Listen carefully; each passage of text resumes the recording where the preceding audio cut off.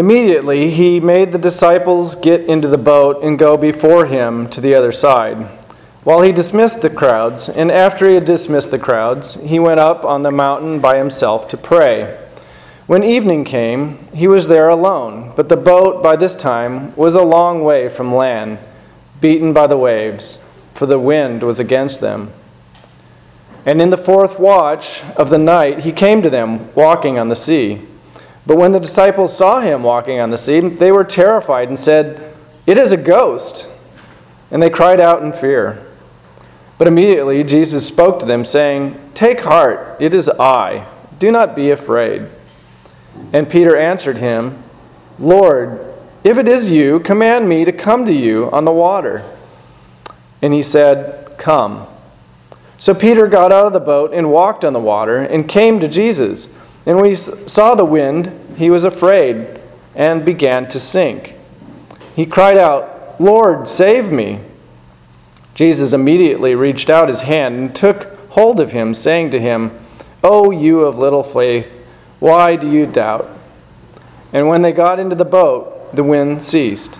And those in the boat worshipped him, saying, "Truly, you are the Son of God." In the name of God's Son, Jesus Christ, dear fellow redeemed. In life, we like to take little surveys and inventories to communicate information. One of the most popular ways of doing this is by using a scale of 1 to 10. For example, if you go to the doctor's office, you might be asked, "Tell me, how much is your pain on a scale of 1 to 10? 1 being no pain and 10 being extreme pain. Or when lunchtime rolls around and you're out with some friends, you might ask, "How hungry are you?" on a scale from 1 to 10. Using a scale helps us understand each other and the information that we wish to relay. And sometimes it's as simple as a scale 1 to 10 can be for just about anything in life. In our text for today, Jesus, in a way, takes inventory of the disciples' faith, particularly Peter's. The main intent of this account is easy to determine. The disciples' faith was weak and needed to be strengthened and encouraged. In many ways, we could say the same about our lives, but there's even more for us to learn from this story. When we get down to determining how to go about strengthening our faith, we need to realize that God very often uses things that seem plain and ordinary to us. So often we like to tell ourselves that if we were in the place of the disciples or other biblical characters, we would have done a better job. After all, if we had a chance to walk and talk with Jesus and see his miracles and learn directly from him, we would never doubt or fall away. Certainly, it seems like a logical response. Perhaps if we could just experience a few, maybe even one of the extraordinary events in the Bible, our faith would be so much stronger and we would never question God again. I'm sure we've all felt this way, and I'm sure it's easy to accept that as fact. But what God's Word tells us about faith, how it is created, how it is strengthened, and how it operates, increasingly shows us that faith does not rest on what we can experience, even if it may be the awesome works of God. In Romans 10, verse 17, we hear that faith is created by listening to the Word of God. No additional signs or miracles are needed. Jesus taught that faith, as small as a mustard seed, barely noticeable to the human eye, was strong enough to displace mountains. So if God is so clear about faith resting on his word, why don't more people trust in the word? Why do so many, including ourselves, so often clamor for a physical sign? Why do many even get angry and bitter toward God for not showing a sign or not intervening in our lives in a supernatural way? The answer is that for many, including ourselves, God's word seems like such an ordinary thing, when what we want is something extraordinary. Doesn't it make sense that people looking for a relationship with God by faith would look for something extraordinary? When we contemplate what faith means and in that it comes from God, it should mostly certainly be something extraordinary. Faith in Christ gives us access to the eternal God who made heaven and earth. Faith in Christ creates a relationship with the same God who performed all those amazing miracles in the Bible. Faith in Christ grants the gifts of forgiveness of sins and eternal life. These are extraordinary blessings. They must come from an extraordinary way. But God's Word, this written book, seems so ordinary. This is one of the pitfalls we must avoid is individuals with free and unlimited access to church and the Bible. Individuals who have grown up in and around God's Word and who know it well. The temptation for us is to take it for granted and to be looking for something more.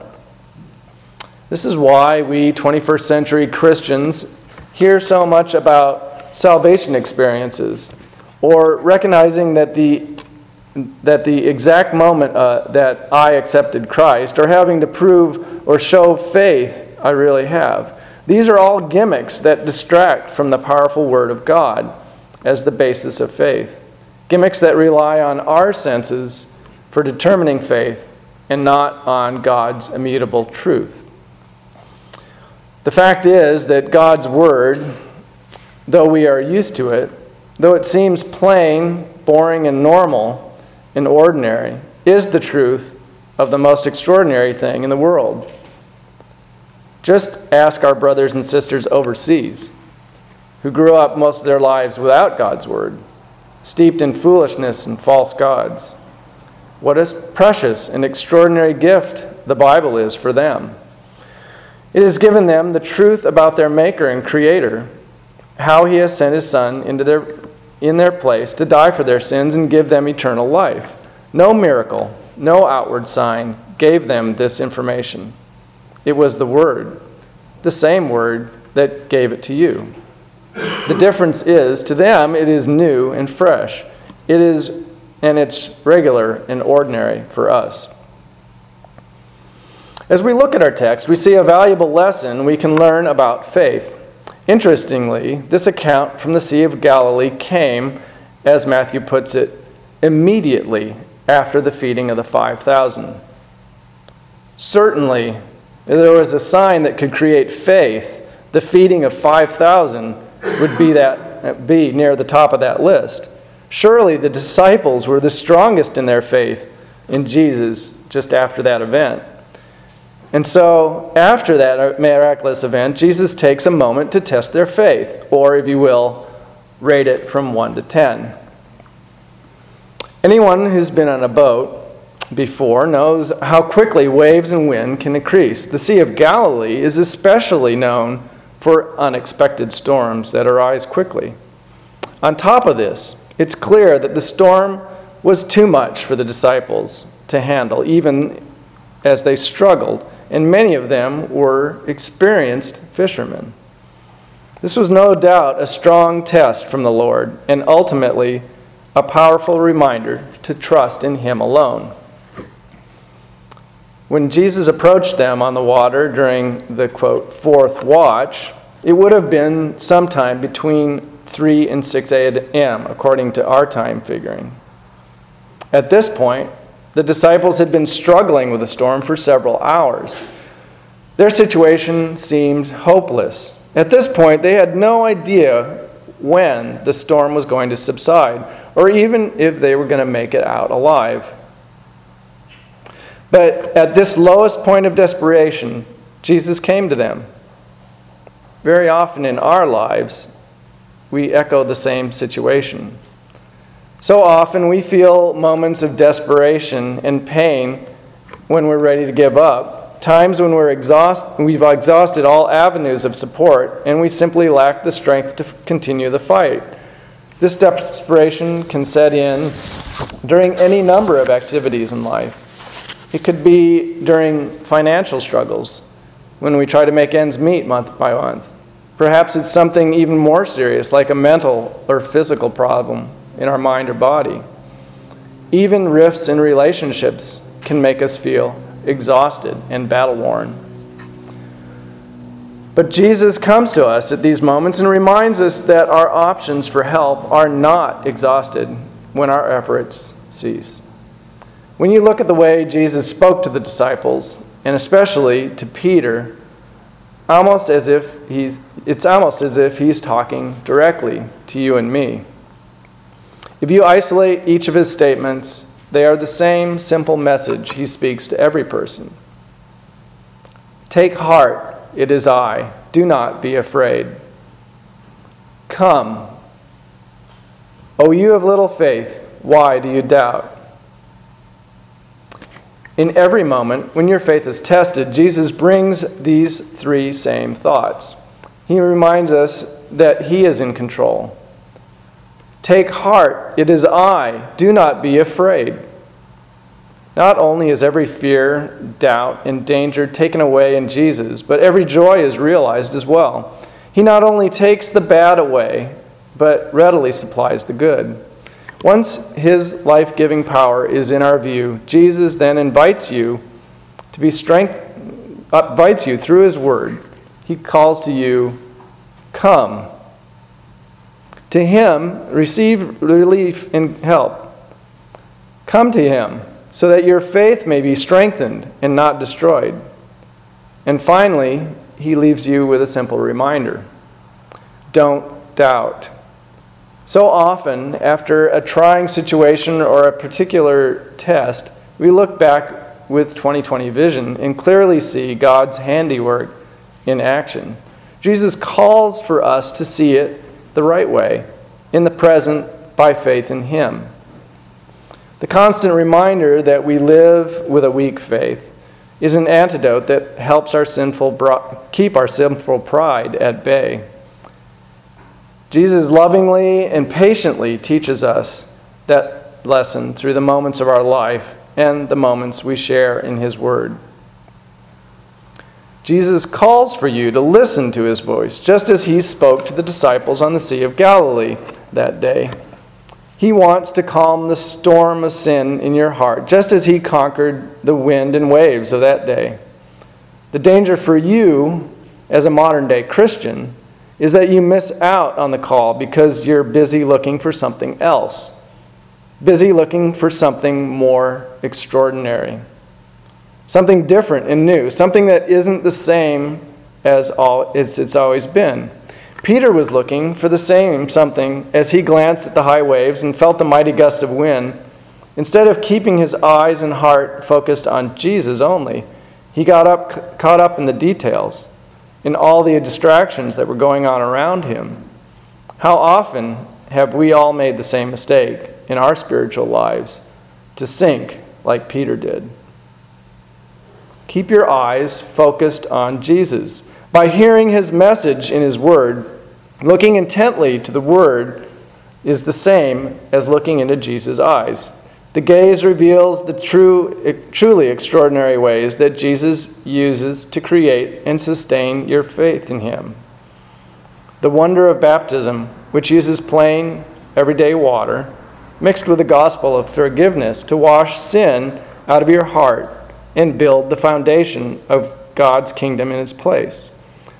The splendor and majesty of the Lord's Supper, which reinforces the framework of faith through the promise that Jesus has given you his body and shed his blood for you. And finally, through the word, you hear Jesus speak directly to you, using the very same words he spoke to Peter and the disciples in the midst of the storm. What extraordinary means God uses to create and strengthen your faith, that you may have lasting security in the midst of this sinful world. Don't allow the passage of time and repetition to make these means any less special. Don't allow Satan, the world, or your flesh to trick you into thinking that the grass is always greener on the other side, that there's something better than what the Lord offers, and that these means are powerless rituals unable to help you. So, how would you rate your faith on a scale of 1 to 10? If you're honest, it's probably not very strong. So what do? Try a little harder? Trust a little more? Look with greater intent for some miraculous sign? How about to take a step back and listen, just listen to your Savior? He is here in His Word. Don't be afraid. He beckons you to come to Him by water, wine, and bread. His very body and the written Word. Focus on those gifts and use them. Don't let the extraordinary wind and waves of this world throw you off course. Trust in the Lord with all your heart, and do not lean on your own understanding. In all your ways acknowledge Him, and He will make straight your paths. Be not wise in your own eyes. Fear the Lord. Turn away from evil. It will be healing to your flesh and refreshment to your bones. Amen. The peace of God, which surpasses all understanding, will keep your hearts and minds in Christ Jesus. Amen. We'll continue with our next hymn, hymn 442, verses 1 through 3.